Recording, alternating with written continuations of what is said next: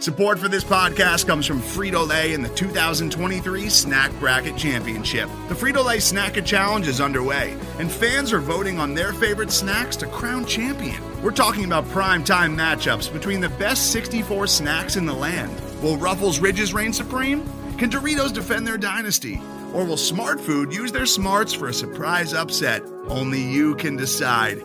Get in on all the action for a chance to win up to $1,000 or a year's worth of snacks. Let your snacks be heard. Just go to fritolaysnacket.sbnation.com to vote and enter for a chance to win. No purchase necessary. Sweepstakes ends April 3rd, 2023. Void where prohibited. Year's worth of snacks awarded in the form of 52 coupons, each good for one bag of chips. See official rules at fritolaysnacket.sbnation.com.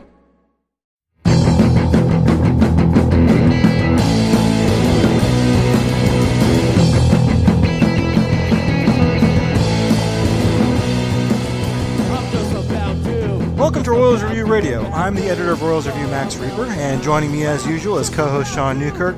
Sean, do I even have to ask you about how you felt about Game of Thrones? The series finale? You loved it, right? Man. You know how I'm always positive and optimistic about everything all the time. Yeah, that exactly the same for Game of Thrones. Exactly. Yeah, we had so if you go to our site, we have a little bit of an off-topic article on the series finale, and yeah, there's just everyone loved it. It was nothing but positive comments in that thread, so definitely check that out. Also joining us is Alex Duvall, who not only writes for us at Royals Review, but also at Royals Farm Report. Alex, how are you doing tonight? Doing great, Max. Thanks for having me again. Yeah, well, we're kind of lucky to have you on tonight because we're going to ramp up our draft coverage now with the draft only a few weeks away, and so I want to have you and Sean on to talk about the draft, and we'll do that in a little bit. But first, I wanted to talk about the first week of the Nicky Lopez era. Nicky Lopez was called up last week, and we got to see him in action in a Royals uniform for the first time. And pretty impressive performance so far. The team itself is not doing so well. He hasn't exactly turned around their fortunes as they lost 4 to the first 6 games since he joined the team. But he's handled himself pretty well, hitting .320 in his first 6 games, .393 on base, .440 slug, 3 walks and 3 strikeouts in 28 plate appearances. And Alex, what's kind of been your general impression of Nicky so far? Has he been kind of everything as advertised, at least in the first 6 games? Yeah, that's the thing. He's been exactly as advertised, and he's hitting .320 right now with a .364 BABIP. So I mean, if that's the batting average on ball in play that he's going to run up, he's going to hit .320. Great bat control. Not striking out. I mean, it's been 6 games, right? But he's not going to strike out much. The ball's going to be in play. He takes his walks, and anymore, when you get a guy like Nicky Lopez, whose game is to put the ball in play, a lot of contact, no strikeouts, they don't really walk either because they're early in the count. They're not getting to 2 strikes, but not the case for him. He'll take his fair share of walks, high OBP guy. So he's been exactly as advertised, and it's really been refreshing to see some of that contact, some of that speed, and just that old Royals way, I guess, for some of us old school fans to be back in the lineup a little bit. It was interesting. Sam Ellinger wrote a little bit about Lopez this week and his high contact approach, and he was talking about how when Nicky gets 2 strikes, well, first of all, he has a really good idea of what he's doing up there before he gets to 2 strikes, but then when he does get to 2 strikes, he kind of widens his stance a little bit, chokes up on the bat, and really does a really good job of putting the ball in play. And I don't know, and kind of Mellinger seemed to conclude is that it's kind of hard to teach this. There's no real secret. I mean, he was like, Lopez didn't grow up like having awesome hand-eye coordination or anything. It was just something he kind of developed along the way. But it is kind of surprising to me that the Royals haven't really been able to develop a high-contact hitter. In fact, if you look at their minors right now, it's full of like free-swinging guys. So I don't know, it's just kind of interesting they haven't really taken that approach, or at least maybe tried to teach that approach, and maybe that's something that's not really teachable at the professional level. Sean, what's kind of been your impression, and are you kind of surprised he's hitting second in the lineup so far? Yeah, and I think Yost said he did that with Ryan Braun. A little different hitter, Ryan Braun and Nicky Lopez, as far as Yost back in Milwaukee. But, yeah, I mean, it's kind of, I wouldn't call it straight up trial by fire because, let's be honest, the difference between 6th and 9th, maybe 5th and 9th in this lineup is isn't much of a difference. So I think really anywhere works. And if that's the long term, I mean, yeah, I don't know where I would put him, but if that's the long term position they think he'll be at in the lineup, then I think it makes sense. The whole point of this season is just development. So even if they put him at 2 and Lopez fails, quote unquote fails, then it's really not a big deal, because the whole point is just to see kind of let guys play effectively. Yeah, Soren Petro on 810 today was like mildly critical of Lopez hitting second, just because he thought that was like so much pressure on a kid making his debut. Yeah, but I'm like, right. How much pressure can there be for a team that's like losing 2 out of every 3 games and is already well out of the pennant race? I get it, but I think Lopez seems like the kind of guy that could kind of thrive under the pressure, like could use like high expectations to kind of live up to, just because he has he has all the intangibles and he is a gamer out there. Alex, you had kind of an interesting article last week. Last week we talked a little bit about how the explanation on why they were kind of delaying Nicky Lopez being up there, and then kind of did a total about face and then called him up like a few days later. We talked a little bit before about how we felt that was kind of strange, and you had an interesting theory that you thought maybe ownership intervened. You want to talk about that a little bit, and what you thought about the whole decision-making process behind calling up Lopez after they had already made a statement saying they wouldn't? Yeah, and I do want to make it clear to the listeners that calling up Lopez in and of itself was not my reason for the theory. It was more, like you said, they were so adamant that he wasn't coming up, and they were so adamant that there wasn't the opportunity yet, and they were so adamant that he was going to be fine in AAA, and then literally 2 days later, he's coming up. And Dayton, so what kind of triggered me and what kind of led me down this rabbit hole was Dayton calls a conference call with all the beat writers and says, "Hey guys, I'm sorry. Things change sometimes." Like, that doesn't sound like a guy who just changed his mind and was, I'm in charge, I can do what I want, and I change my mind. That sounds like, like if I told you and Sean, "Hey guys, let's go get a beer later tonight. We'll go hang out," and then my wife says, "Hey, not gonna happen."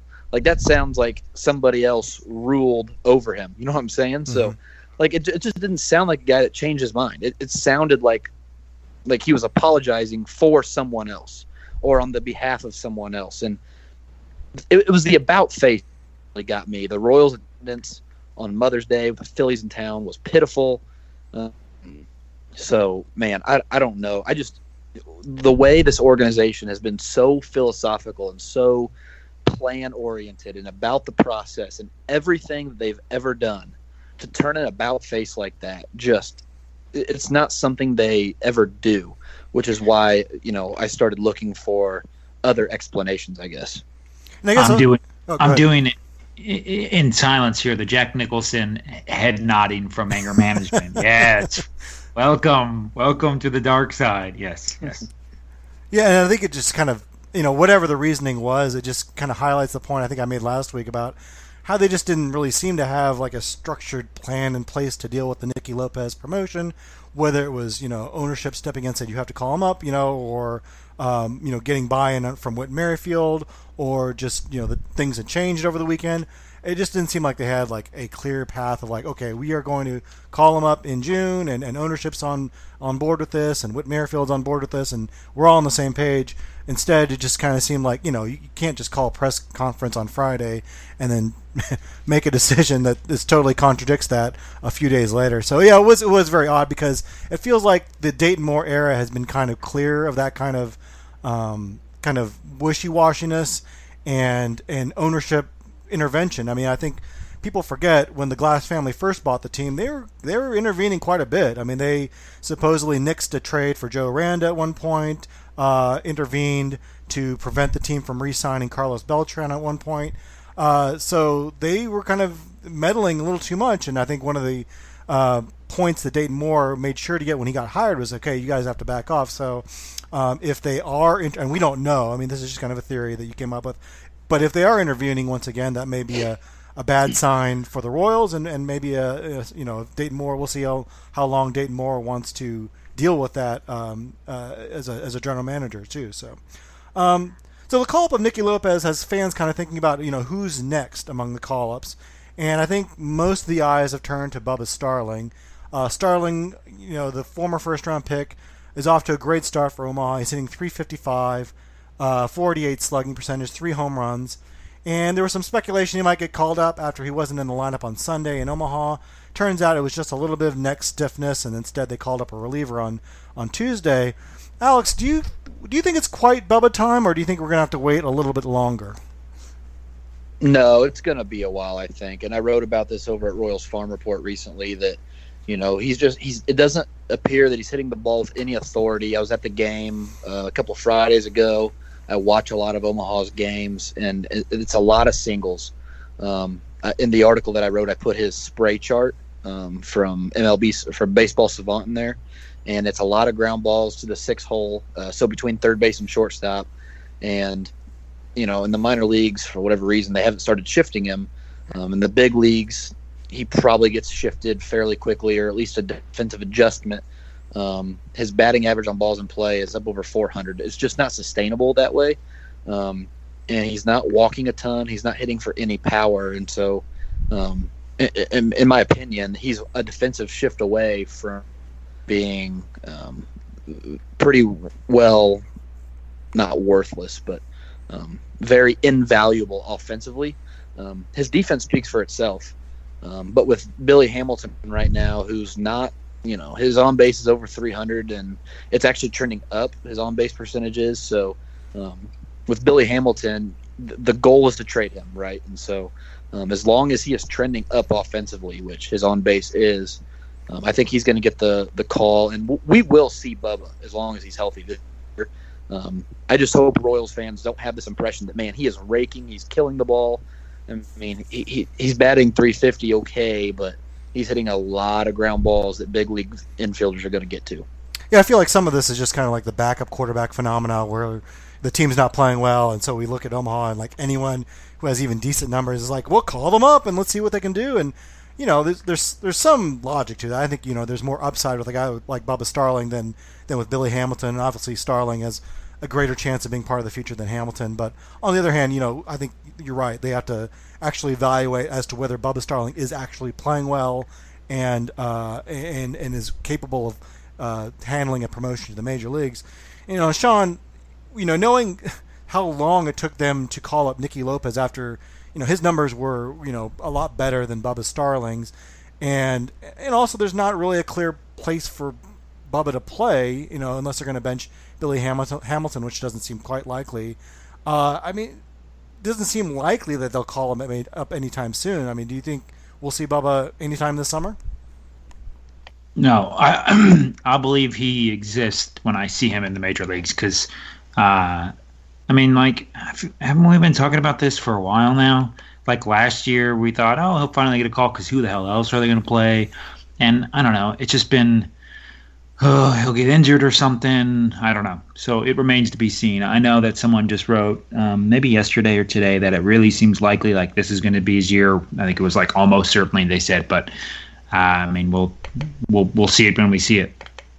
Yeah, and I kind of feel like he probably should have some extended success because like we've seen him have a couple good weeks before only to kind of fade back to earth. But on the other hand, what is he, 26, 27 years old now? So, it's kind of like, put up or shut up time for him. So I don't know.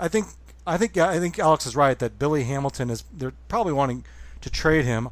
On the other hand, I don't know how much they're going to get for Hamilton. He wasn't traded last summer when the Reds were out of it. And, his numbers kind of are what they are. He's always been kind of the same kind of hitter, a light hitter that can be an okay defensive replacement and pinch runner for you. But, I don't know how much value that has. And he's making $5.5 million this year, so the Royals may have to eat some of that. But, I imagine if they're able to move Hamilton or at least cut ties with him in July, that feels like when they'll call up Bubba Starling. But, who knows if Bubba will still be hitting by then or if he's healthy by then. And they've still got Phillips. They've still got Bonifacio. Bonifacio is still on the 40-man, right? And we'll probably see Merrifield in center field more now with Lopez at second base. I don't think Bonifacio is on the 40. I think they maybe he. So I ran into a guy recently who knows Brett Phillips, and there was a situation when Billy Hamilton got hurt. And I guess Brett Phillips was in the car on the way back to Kansas City, and they had told him to turn around. So for Royals fans listening, think, man, Bubba's coming. A, he'd have to be added to the 40, so they have to DFA someone. B, Brett Phillips is already on the 40, and from a guy who has really no reason to lie to me, it sounds like Brett Phillips was going to be their first guy up. So I don't even know if Bubba Starling would be the first guy that called up to the big leagues. So again, I think we're going to see him just for the fan aspect of it by the end of the year. But don't get super excited that Bubba is coming, and he's coming now, because he just most likely isn't. Yeah, the thing with Bonifacio is on the 40 man. Just so the listeners, I don't want to mislead you. I'm here to tell the truth and nothing but the truth. And the other thing with Phillips too is you can bring him up and then send him back down. Whereas Starling, if you brought him up and you wanted to send him back down, you'd have to clear him through waivers, which maybe he'd pass through easily because he's a 26-year-old that hasn't really hit in the minors before. But maybe someone takes it. We know that Dayton Moore is kind of wary of exposing his talent to the waiver wire, so. I don't know if they would call him up unless they felt like there was a spot for him to play, and they're going to play him in center field for the rest of the year. Whereas Phillips, I think he's a guy that could fill in for a couple weeks and then send him back down. So yeah, I can see Phillips being ahead of Bubba, and at least in that regard. So, but we'll have to see. I think Alex is right. We'll see Bubba at some point this year. I think probably before September call-ups, but if nothing else, by September call-ups. So look for Bubba Starling at Kauffman Stadium this summer. I did want to kind of keep an eye on the minor leagues a little bit. We had some news today with Chris Bubic, a 2018 draft pick out of Stanford last year. He was called up, promoted from Lexington to Wilmington, so from low A ball to high A ball, and he joins a killer rotation at Wilmington. He joins Daniel Lynch, Brady Singer, and Jackson Kowar, three of his fellow 2018 draftees, to form what should be a fantastic rotation. Bubic was dominating in Lexington. He had a 2.08 ERA, 75 strikeouts in just 38 innings.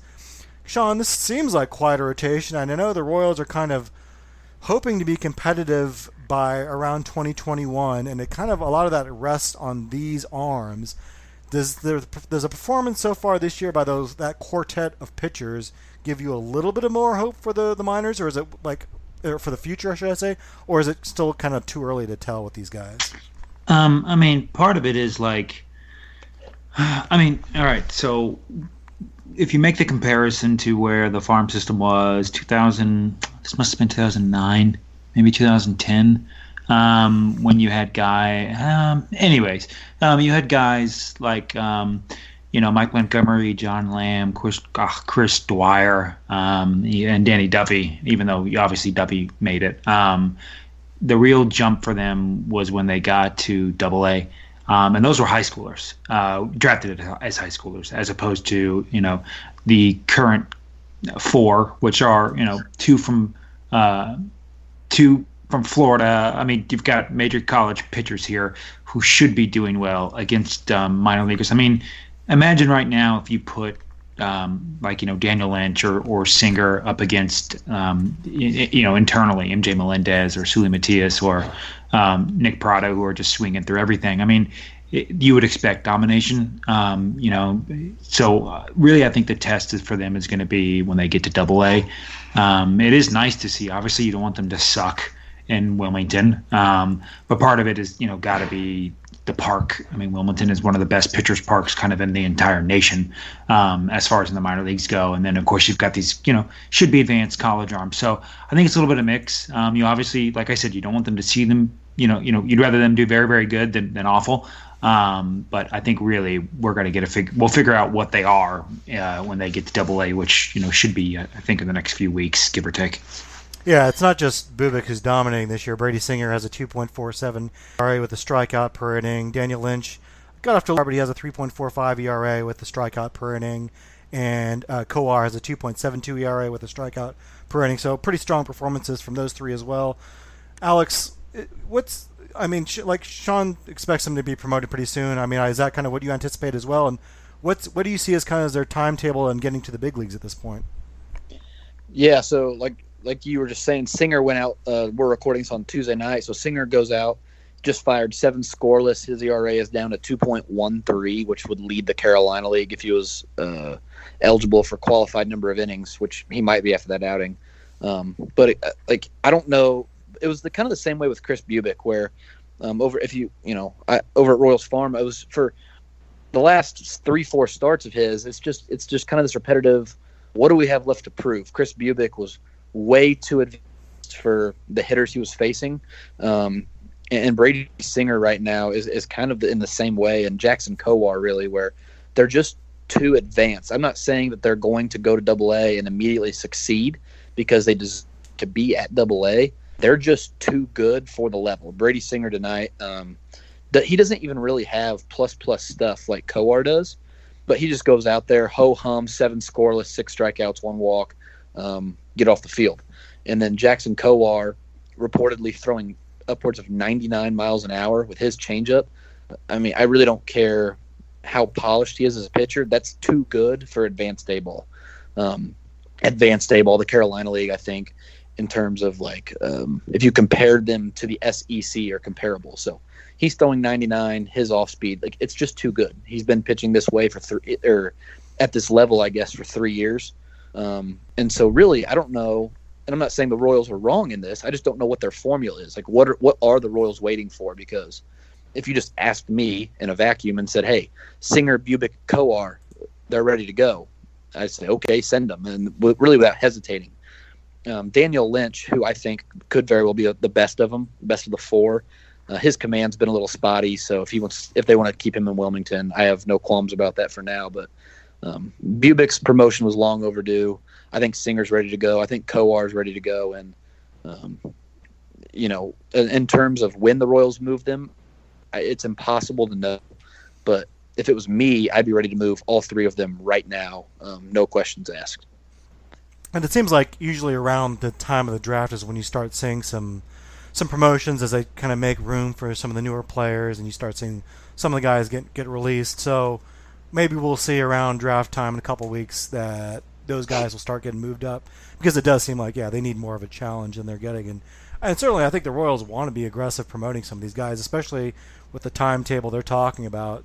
They're going to want to get these guys in the big leagues in the next, probably year or two.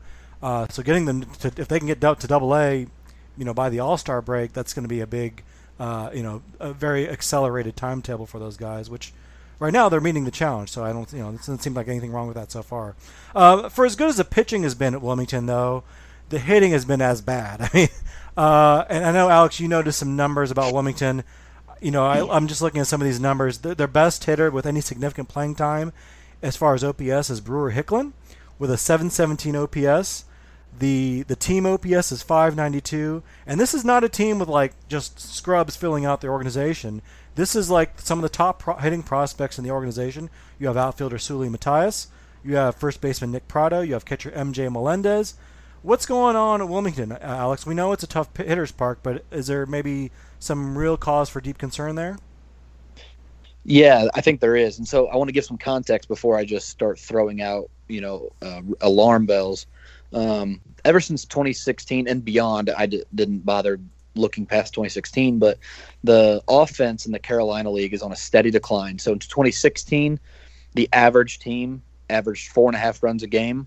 That number is down to 4.3 in 2019. In 2016, the average team OPS was 717.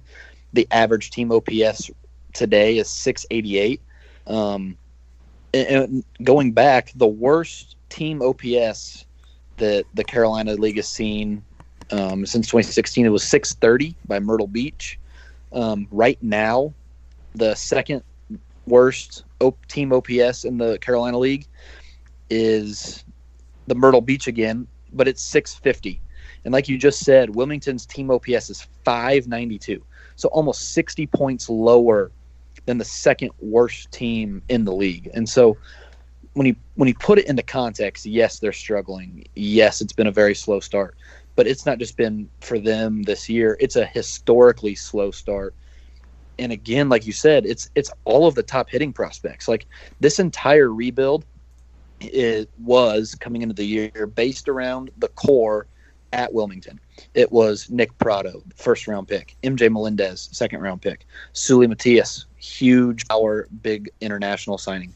Kyle Isbell, third-round pick, who was tearing the cover off the ball before he got hurt. I assume Wilson. Those guys are failing miserably, and it's, I think it's swing-oriented because they're still drawing their walks. Like, it appears that they're seeing the ball fine, and then they go to swing at it, and a lot of times they're not even close. Sully Matias hasn't homered in over a month. MJ Melendez hit a baseball 450 feet the other day, but he's hitting like 068 in his last 10 games or so. And so, I don't think I get too rash in my takes sometimes. And so when I say this, I hope it carries a little weight with listeners, in that if this continues, and let's say this goes all year, and we look at the end of the year and MJ Melendez is hitting 140 and Matias is hitting 120 and Prado at 150, you could see some people get fired for that. And that could be some serious overhaul in the front office, because they cannot afford for those hitters, that group there in Wilmington, to be this bad. And they have been historically awful, even if they are 2 years younger than league average. Yeah, we know that Wilmington's Frawley Stadium has been a tough park to hit in, but yeah, those historic numbers, I think, add a lot of context. And it's not even just, it's a big ballpark that's tough to hit in. I mean, I'm looking at some of these strikeout rates. Brewer Hicklin, 30%. Nick Prado, 36%. Sully Matias, 42.8%. MJ Melendez, 43% strikeout rate, Sean. I mean, that to me screams there's something wrong more than just the stadium. What's kind of your take on how bad the hitters are struggling at Wilmington right now?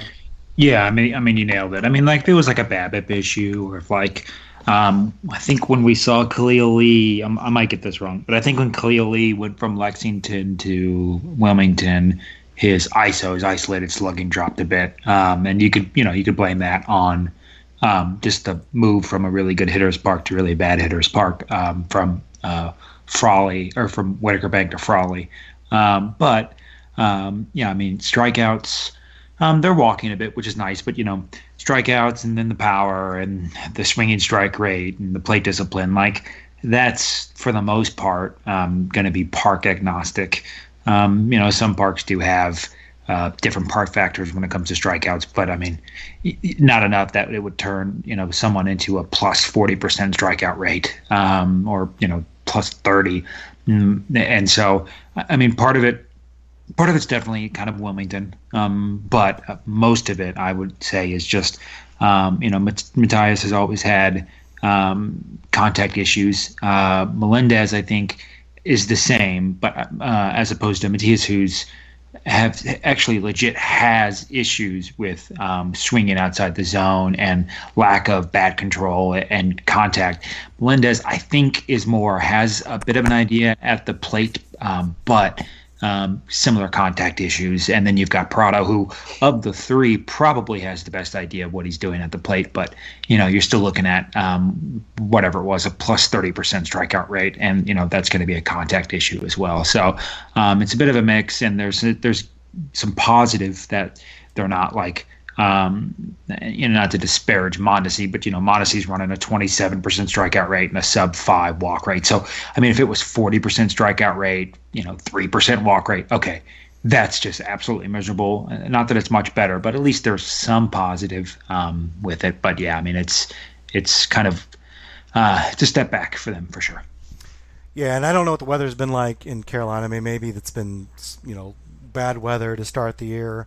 And I feel like they have had a bunch of rain delays, more than normal. Obviously, the Carolinas are always rainy during the spring, but I feel like there's been a bunch of games delayed more so than most years. Yeah, so maybe they'll warm up a little bit as the weather warms up. Hopefully that's the case, but definitely, if the Royals want this rebuild to work, they're going to need some of those bats to definitely get better. One name that I did see on Wilmington's stat line that did remind me, because he did retire this week, Martin Gasparini, the young man who signed, I believe, as a 16-year-old out of Italy. Interesting experiment. They gave him a $1 million bonus. Blazing speed. Always had that speed, but always had trouble kind of making contact. He had 50 plate appearances with Wilmington this year before his retirement. struck out 52% of the time, walked 2% of the time, and hit 122. So that's probably a good sign to maybe you should hang him up.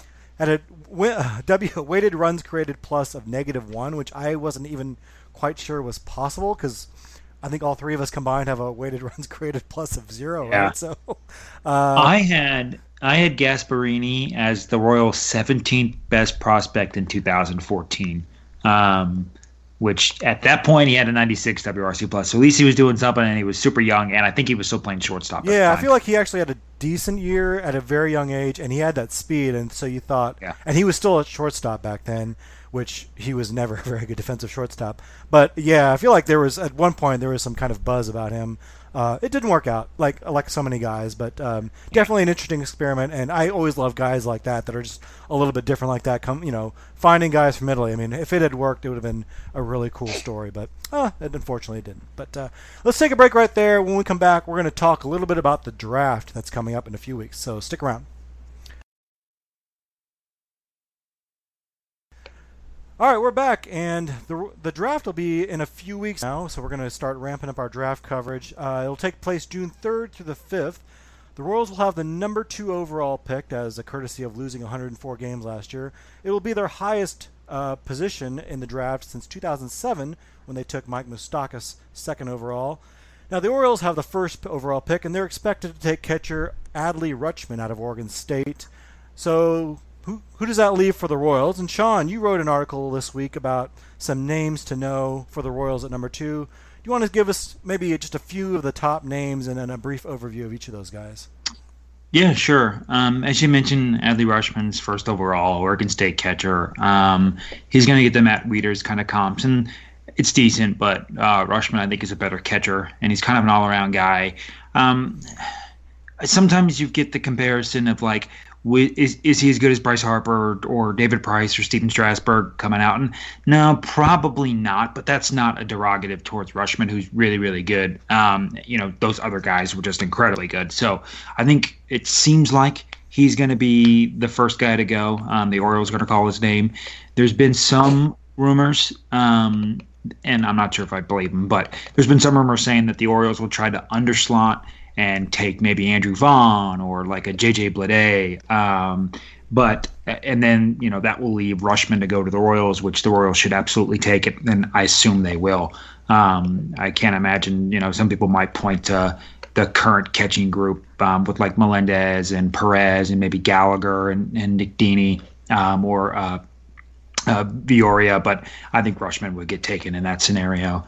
After that, the consensus kind of number 2 is Bobby Witt Jr., son of former Major League pitcher Bobby Witt. Bobby Witt Jr. Is from Colleyville Heritage High School in Texas. Kind of something, a skill set that the Royals do like. You've got a guy who's going to stay up the middle, very good shortstop, has very good power, above average to plus. Good speed, one of the better athletes in the draft. The only question, and it invariably comes down to this, the only question is the hit tool, where maybe 7-8 months ago it was a little more in question, maybe last spring going into this summer, the previous summer, I'm sorry, so spring of 18 into summer of 18, there were the concerns about his hit tool and kind of where it ultimately play, but then he kind of, calmed those fears just a bit, and it's been better this spring. So you've got a guy who's arguably right now 4+ tools with, not impossible to see the 5th tool, the hit tool in this case, end up being a, 45, 50, maybe 55 if you're pushing it. Probably unlikely to be a 60. But anyways, you've got a guy, that the Royals love, the type, good speed up the middle, good defender, has power. He is going to be 19 on draft day. That's been the big knock against him. Historically, prep guys who have been 19 or older have done worse than younger guys. Bubba Starling is a good one to point to. And as I mentioned in my article about names to know for the draft, I compared Bubba Starling a bit because Starling kind of sounded exactly like that, had 4 ready plus tools, but was missing out on that all-important fifth tool, the hit tool. So there's going to be, there's a comparison there, but just like Starling was, he was a consensus top, 5, maybe even really top 3 at the time, and one of the better draft prospects in a while, but obviously hasn't worked out. Can't say it didn't, but it hasn't, at least yet. Witt Jr. is still a consensus, at least top 5 prospect. So let's say even if the Royals do end up taking him and he busts, it's tough to blame the Royals for that. It's tough to blame a scouting director for any one decision. If you combine all the others, there's an issue. But if they do take Witt Jr. and 5 years from now he fails because the hit tool never comes around, hard to blame that on him, hard to blame that on the Royals organization necessarily, just that alone, because he was a consensus guy. And then the other guy that really is in the conversation to go to the Royals is Andrew Vaughn, Cal first baseman, University of California first baseman. Andrew Vaughn, my favorite guy in the whole draft, the guy I think the Royals should take, either him or C.J. Abrams, a shortstop out of Georgia. But I like Vaughn the most. You're talking about a guy who you could be looking at a future 60 hit tool, 60-ish, maybe on a good day 70 in BP, call it 70 raw, but probably more like 60-ish game power. The big knock on him, obviously, is that he's right-handed and he's a first baseman, so he's going to bat right, throw right. So right away, if he does fail, you're talking about a guy who's going to have to be on the short side of the platoon, only facing lefties. And then, of course, he's got very little defensive value if you keep him at first base. And obviously, if you demote him down to DH, which the Royals could do, you lose even more. So I think those concerns are a little overplayed, given that, you've got a guy, and it's not Vladimir Guerrero Jr., as I kind of said in the comments a bit ago. But, if you look at Vlad Jr., pretty dang close hit tool and power. Vlad's probably got like 75 raw or something, but very good hit tool, very good power. But you've got a guy who's probably going to move across the diamond from third base to first base eventually. But nobody's knocking Vlad Jr. for that. And like I said, Vaughn's not as good as a hitter as that, but he is going to, at least in theory, only play play first base. But I think it's not inconceivable to see him move to third base or possibly right field. He did pitch for Cal early on. He was a reliever a bit too. So that's my guy. I like Vaughn of the top 2 between Witt Jr. and Vaughn, with Rutschman being number 1, obviously. Yeah. So the buzz with the Royals has been that they've been heavily linked to Witt for quite some time, and every mock draft, I think, pretty much has the Royals taking Witt at this point. And he has been, like you said, the consensus number 2 pretty much. There's been some exceptions to that, but he's been pretty consistently the number 2 prospect in this draft. Baseball America has him ranked number 2 right now. MLB Pipeline has him linked number 2. Alex, what's kind of your impression of Witt so far? I know there are some concerns about his hit tool. Do you feel like that's something that can develop, and do you trust the Royals to be the team to develop that? So, based on the track record of Moose and Haas and developing prep players early on, in theory, you'd think, oh, Witt's the next guy like that. But then you look at Prado and Melendez and Matias and all the problems they're having. And I guess really my point is, why should I trust this current player development group to bring the best out of Witt? And that's my thing, too. Let's say the Royals just had an average farm system. Everybody is playing well. Then at that number 2 pick, I would absolutely scream from the mountaintops, go get Bobby Witt Jr., take the highest ceiling you can possibly acquire, and then add him to your farm system. But with the way that Prado and Melendez and Matias are not hitting, you want to add another guy who fits the same profile with maybe a questionable hit tool, but loads of power, loads of athleticism, loads of speed. Let's just hope the hit tool develops. Let's just say that on the off chance you draft Witt and he goes to Wilmington in a year or whatever and does the same thing that Prado's doing. That's another pick that you've just, kind of gone by the wayside. And I'm not saying Witt that it's even probable that he'll do that, but of their options, Witt is the most likely to be that guy, in my opinion. And so the Royals have put themselves in a position where they have to hit on this pick. Like, if they miss, everybody gets fired, in my opinion, because the farm system has been very shaky. And if it gets worse with the number 2 pick, and I say everybody gets fired, that's probably a little rash, but there will be people who get fired. And so if it was me and you wanted to, they were asking me who I would pick, I would tell them to continue with their trend. Last year, they made a conscious decision, and they can say they didn't do this, and they're lying. That they made the decision to draft college pitching. And so if it was me with the number 2 pick this year, I would take Nick Lodolo, left-handed pitcher out of TCU. I think he's a safe pick, and that if he was added to the system right now, he'd be my number 1 prospect in the system, because I think he's a surefire big league starter at some point down the line. And he has the chance, in my opinion, to be an ace. I don't know if it's a great chance, but he has some ceiling. It's not like he's limited in what he can be. And the Royals have made it clear that's something they wanted to do last year. So I would say continue that trend. With 10 stop and all, you can't have too many pitching prospects. Like, even with the core from last year, if you add Lodolo to that core, you have Lodolo, Lynch, Bubic, Kowar, Singer. I mean, that is a squad moving through the minor leagues. And then, if you think about trades the Royals have made in the past, like let's say that all 5 of them become really good big league starting pitching options. A, that's not a problem. That's a great problem to have. B, in trades in the major leagues recently, it's frontline starting pitchers who bring the most in return. So even if you think that, we have too many of these guys, well, that's fine. Trade one of them later. So if it was me, I would go with the lefty out of TCU. If you had to have a position player, right now I'm kind of leaning towards Corbin Carroll. He's a high floor, potentially high ceiling, one of the best hit tools in the draft. He's a speedy center fielder out of Seattle. But Witt Jr., as much as I would love to have a player like that, I think you have to have the right type of farm system for it. And the Royals farm system this year has the core, again, with Melendez, Prado, and Matias, has totally bombed. And so, there's always a good chance those guys come back. They very well could be slumping. But, man, like if they don't, and if Bobby Witt Jr. should fall down the same hole, man, I don't know. The Royals have not – when's the last time the Royals developed a high school kid? Jake Junis, and he got a lot of money. So, I balk at the Royals taking a high school kid. It scares the crap out of me, especially a guy with with a higher range of outcomes.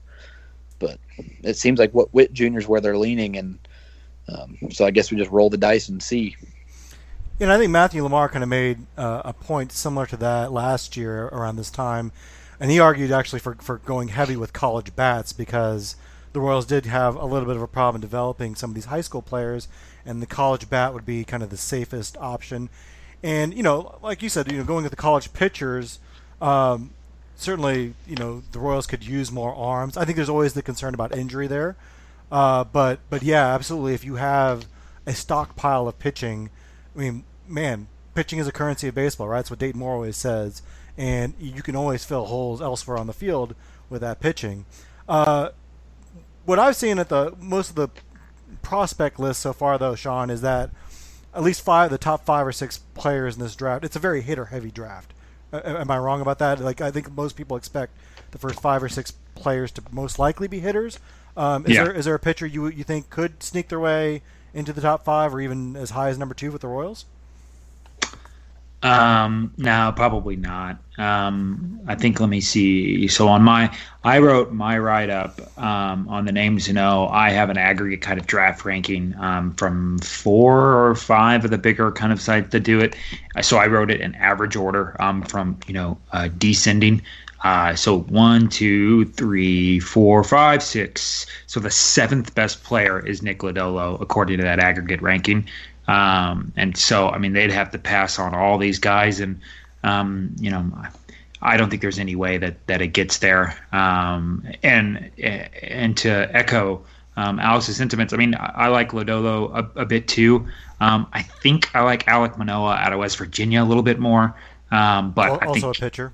Yeah, I'm sorry. Yeah, right-hander. Lodolo's a left-hander. I like him a little bit, but I think those are the two guys that, if there was a possibility. And the thing with Lodolo is that he signed with the Pirates a few years ago. Excuse me, he got drafted by the Pirates a few years ago. Didn't sign with them. Went back, was awful. Entered his junior year and was a lot better. So I think if I would never play slot games with number 2 overall, but I think you could maybe see if the Royals wanted to do that. Yeah, they could take someone like Lodolo, who's kind of only the past 4 or 5 months has really been better than what he was, or Alek Manoah, or a guy, Corbin Carroll, as Alex had mentioned. You would still get some okay value at that, and then you could figure out what to go. I think the only problem with that idea is the Diamondbacks have 4 picks between the Royals' second, or between the number 2 and the number 44, maybe 3 picks. And so the Diamondbacks are just going to sit there and wait for anybody to try and be moved down, and they're just going to snag them. So I can't see a pitcher going too early. I think it's going to be Witt Jr. or Vaughn, with likely Witt Jr. I did want to explore that, I guess, a little bit, because I know that was mentioned today in a thread about Andrew Vaughn, about possibly taking a guy under slot at number 2, and like the Royals did when they drafted Hunter Dozier, and then hoping to find a guy later in the draft and sign him for overslot, a guy that would otherwise be a top 15 or 20 pick. I guess you're saying that that's probably not something they're going to do with number 2? It'd be tough. I mean, I know everybody points to the Astros with Carlos Correa. Astros with Carlos Correa. I was thinking of Byron Buxton, but I know that people point to that, but like that was good, and then like they still had to go take McCullers and then and develop them, and that was kind of a risk, and the reason why he was knocked all the way down. The same thing with Manaea, with the Royals took Dozier at 8th and then waited for Manaea to fall. I mean, you just never know, and especially, I mean, I don't want to underslot at the number 2 position, because to begin with, I mean, you automatically save money if you're drafting in maybe the top 5. You automatically save money because there's no reason for you to offer your pick more than the next slot. So the Royals probably shouldn't offer Vaughn or Witt Jr., whoever they end up taking, really much more than the number 3 pick. I have to look at the numbers, but I mean, I think off the top that saves you like $500,000, give or take. So I think that they really won't have to do that, because I mean, what's Witt Jr. going to do? He's going to turn down $6 or $5.5 million, and then go to Oklahoma for 3 years to try to now go number 1 overall 3 years later. No, so I think that's the thing, is that you kind of de facto save some money, and I just wouldn't screw around with the 2nd overall pick. Not when your farm system is kind of as weak as it is. Yeah, and let me clarify too what I was saying, and I know, Sean, you know this, but just for the listeners, is I wasn't saying more or less that they should underslot. I just think that very legitimately there's a chance that somebody like Lodolo or Carroll is better than Witt Jr. And sure, maybe it's a safer pick, not for the money, and more just for the safety of, man, like, you have to get good value here, and I worry personally about Witt's floor. So I'm sure the listeners know that my concern here was not the money. No, I hear you, and I want to, and a little bit with to touch back on Matthew Lamar's article. I thought the article was really well written. I think obviously Matt does great work. I don't like the idea though of, I kind of reject the premise of that, like, the Royals have to take college pitching because they can't develop high school pitching or even high school hitting. That's not a problem with the problem in that is you aren't developing high school hitting or high school pitching. You fix that. You don't go take something. You don't throw away half of the demographics when it comes to baseball drafts. College pitchers, college hitters, prep pitchers, prep hitters. You don't throw away 2 of those just because you can't develop them. Go fire the people that can't develop them, because every other team mostly is able to develop at least one of those demographics. So go fix that. Don't avoid that. Repair where you can. So I think that's the big thing that I want to take away from that article as well, and kind of point out. I think I did want to ask you. That does remind me of an article that came out. And I apologize, I forget where I read this. It was probably either Rustin Dodd or Lynn Worthy. But the Royals, I guess for the draft, when they prepare for the draft, they actually group guys by college pitchers, by college hitters, by high school hitters, by high school pitchers, not in one comprehensive list. I just wanted to get maybe your reaction to that, or does that sound like it's a commonplace tactic, no. or is that something that was Baseball America that wrote that? Okay. And yeah, I mean, that's like, I hate, like, when I go make my list, I hate putting players in these ordinal rankings, just because it's a cop out to call someone 2A, 2B, 1A, 1B, whatever. You have to have some sort of ranking. And I don't know how you can rank, because if you think about it, I don't know how you rank the number 1 college pitcher against your number 6, prep hitter, if it falls like that, if the top 5 prep hitters go. Because even in the end, you have to put them in an order, because you're given the decision between taking, the number 1 college pitcher, the number 2 college hitter, the number 4 prep hitter, the number 4 prep pitcher. You now have 4 people left on the top of your board. You have to rank them. You have to pick, whoever you pick is who you would have ranked above them. So I don't understand. In the end, you're just making it an ordinal ranking to begin with. You're ranking everybody anyways. You're just making it way more harder. And I think the last thing that you want when you've got the 3 or 4 minutes to pick is complications when it comes up. You want to have your decisions. The reason you spend all this time making draft boards, you start scouting for the 2019 draft as soon as the 2018 draft ends, give or take a week or so. So, I mean, no, I don't understand that. And from the Baseball America article, it sounds like they are, if not the only, one of the only to do that. It sounds like, we know the Royals last year went into the draft, like you say, Alex, and they went very college pitcher heavy in the draft last year. And we'll see if they end up doing that with number 2. It sounds like they probably won't, but we'll see. But Alex, do you see the team maybe still going heavy with college pitchers, even if it's not with the number 2 pick? Or will we kind of get back to more of a more balanced draft? And then what would you kind of do? What would you emphasize in this draft? Yeah, so I think they're going to get back to a more balanced approach here. And I tweeted the other day, I can't remember whose account I tweeted it from, to be honest with you. But I was looking at a ranking of the pitchers in the Royals system 2 years ago versus this year. And like the top pitching prospects in the system back then, it was after the 2017 draft. It was like Foster, Griffin, and then the reason I was looking this up was Evan Steele, who made his debut with Lexington last night, and then Scott Blewett and a few other guys who wouldn't crack the top 10 right now. Like the Royals last year had a weakness in their system with pitching like nothing I'd ever seen, and it was historically bad. And so now you have guys that are maybe your 10th best pitching prospect, like Jonathan Bolin or Jonathan Heasley, that are in Lexington, and those are legitimate maybe prospects, and they're not your top pitching prospect, right? And so they had to get themselves to that position to where John Heasley's not your top pitching prospect, and they're there now. So I think they'll go back to a more balanced approach. And again, they said they didn't do that on purpose last year. That's not true. That's just objectively not true. They did that on purpose, and I don't fault them for that. They had to do that on purpose.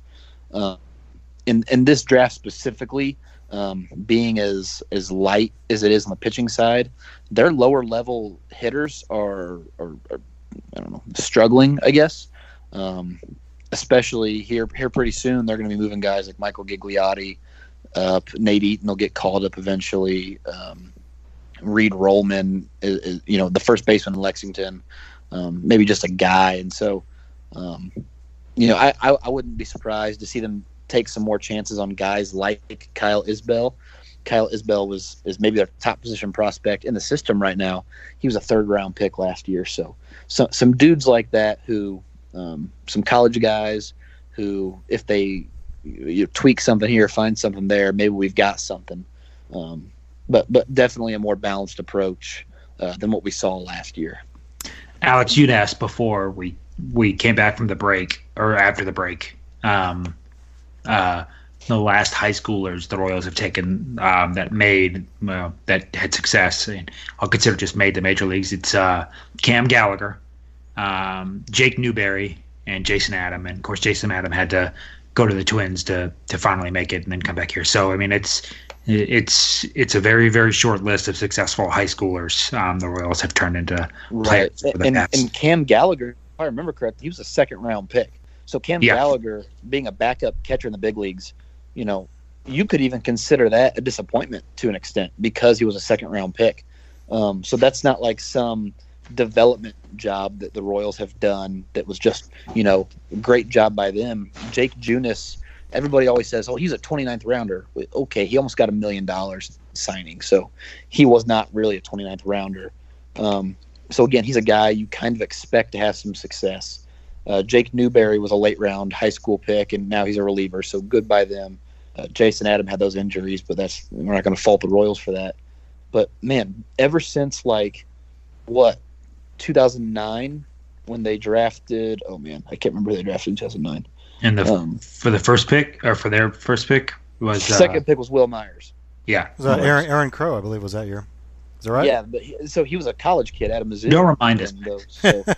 So, I mean, back to 2009, Will Myers was that's the last success story we have for a high school kid. And he's a 3rd-round pick, and that's 10 years ago. So, man, the Royals going back to prep players scares the life out of me. And I will say, I was a huge Melendez fan coming into the year. He's still going to be rated as my number 1 or 2 prospect, and I think he'll figure some stuff out. But, man, he's been bad in Wilmington, and the Royals just cannot afford to do that again. They can't go down this rabbit hole again. So I wish them luck should they take Bobby Witt Jr., and I think there's a good chance that Bobby Witt Jr. is very good. But on the off that he's not, they just shot themselves in the foot potentially again. Yeah, I do wonder if the success of the college guys last year, not just the pitchers, but Kyle Isbell got hit really well, and he's off to a little bit. He's had some injuries this year, but I wonder if that will maybe nudge them more towards the college guys this year. The other thing I noticed from last year's draft, aside from all the college arms, is that they really went heavy with speed. I mean, they really didn't draft any power hitters at all. I mean, Kyle Isbell is probably the closest thing to a power hitter they drafted. And I think that was part of their overall organizational philosophy of getting back to speed and defense. But now that they've seen maybe some success with offense with the long ball, I wonder if that might put it in their minds to maybe stress power a little bit more than they have in organizational development. But we'll see. And I wanted to point out who, excuse me, if you look at the roster, who are roughly the best hitters on the team right now? Hunter Dozier, college. Alex Gordon, college. Nicky Lopez, college. Whit Merrifield, college. Ryan O'Hearn, college. I mean, pretty much everybody that everybody loves. And I mean, well, I wouldn't say Jorge Soler's college. He had several seasons in Cuba. He wasn't just effectively an 18-year-old sign. I mean, he actually had some development in professional baseball. So, I mean, college hitting has worked out so far for the Royals, at least on the roster. So, the best player and arguably the past 20 years for the Royals is a college guy. So, yeah, and we'll see what they end up doing with the number 2 pick. It's arguably the most important pick they've had in over a decade. So, and again, we'll see if we'll find out on June 3rd. We'll definitely have a lot more draft coverage leading up to that, and I'm sure we'll have another podcast leading up to the draft talking about who the Royals might take. And of course, after the draft, I think we probably will have a sort of mini pod to talk about the picks the Royals have selected, the newest members of the Royals, and so yeah, it'll be interesting to see what the Royals end up doing. So. In the meantime, we'll just have to watch Nicky Lopez, see how his progress goes as a big leaguer, and watch the Royals drop 2 out of every 3 games as they've been doing. But But we have brighter times ahead of us. But Alex, thanks so much for being on with us. Tell us a little bit about Royals Farm Report and where else we can find you online. Yeah, Royals Farm Report is a website I helped run with former Royals review writer Patrick Brennan, covering the Royals farm system. We decided there was a niche that needed to be filled, and we have a site dedicated strictly to the minor league affiliates of the Kansas City Royals. So anytime you feel like you need to learn about a prospect, head over. We got stuff written up, just about all of them. I do want to plug a new writer of ours. His name is Jordan Gish. He has been every week updating a chart of all the stats for all of the pitchers the Royals drafted in 2018. It's a nice, convenient place. You can find all those guys in one spot. Again, that's over at royalsfarmreport.com. Jordan's been doing a great job for us. So, that's where you can find me. Yeah, actually, I really appreciate his stuff, and definitely follow Royals Farm Report on Twitter. That they do a great job updating like minor league action. Like usually during the weekday, if you're bored at work, there's usually a minor league game going on, and they do a great job, highlighting what's going on and what the transactions and who's getting promoted. So definitely follow them on Twitter and go to the website as I do on a regular basis. So, Sean, anything you're up to? Nothing. We're gonna have more draft stuff. Like I said, I love the draft, and so I'm excited for that. We'll have more stuff coming out, especially leading up to the draft. I think we'll have good coverage all that day, and we all have a live thread for both the draft day 1 and then the afternoon picks for days 2 and day 3. And did we do day 4 last year? Or no, it was only 3 days of the draft. Yeah. But I think we had an open thread for day 3 for all the people who wanted to see who goes 1,219th overall. We'll have a thread for you guys to discuss, and I'm sure on draft day we'll have the Twitter up and running. That's really about it. Just kind of keep an eye out for that, and of course, going to be fuming about the Game of Thrones finale, just for the next several years. So I'm not ready to talk about it yet, but. But yeah, I do appreciate the draft coverage. I still remember the days when they wouldn't even print who got drafted and what. I mean, we certainly come a long way, and Royals Review is a great place to nerd out about the draft because we just go into so much minutia. It'll make you just sick. So, how did you find? It used to be like a conference call. I even remember back in the day when the paper the next day would be like, oh yeah, here's our first pick, and then they wouldn't tell you who else got drafted. Then, so when I was in college, I knew a couple guys on the college team at Ohio State, one of whom was taken in the 16th round, and so we were all huddled. I was like the only guy who had a computer in our apartment complex, and so we were huddled around my computer, just like hitting refresh on ESPN.com or ESPN or MLB.com. I think it was MLB.com, and just hitting refresh until he got drafted. My roommate had talked to a scout and thought there was a chance he might get drafted, so we actually had to stay on until the 50th or whatever round just to make sure he wasn't drafted, but nice. he ended up not getting selected. When the Royals took Jeff Austin, you didn't find out until the next day? I think you had to wait for Bob Dutton to report it the next day, or Dick Cagle, whoever it was back then. Dick Cagle, but it was a different time. Yeah, people didn't care about the draft that much. I've been doing a lot of research about the 90s. Just looking back, and it's just crazy how quickly teams traded away their first-round picks. They would draft a guy, and then the next year be like, yeah, we'll just trade him for this middle reliever. It's they just did not value prospects at all back then. It's kind of crazy, but anyway, things are different now, and join, come to Royals Review for all the draft coverage. So, Sean, why don't you take us on out with, I guess do you want to do the regular? Our quote, we're going to mix it up every time. Our quote this week is going to be, "Love is the death of duty." Oh, no, you had to bring that back. All right. Why do you think you came? Why do you think I came all this way? I couldn't between the pick the two. But love is the death of duty. That's it.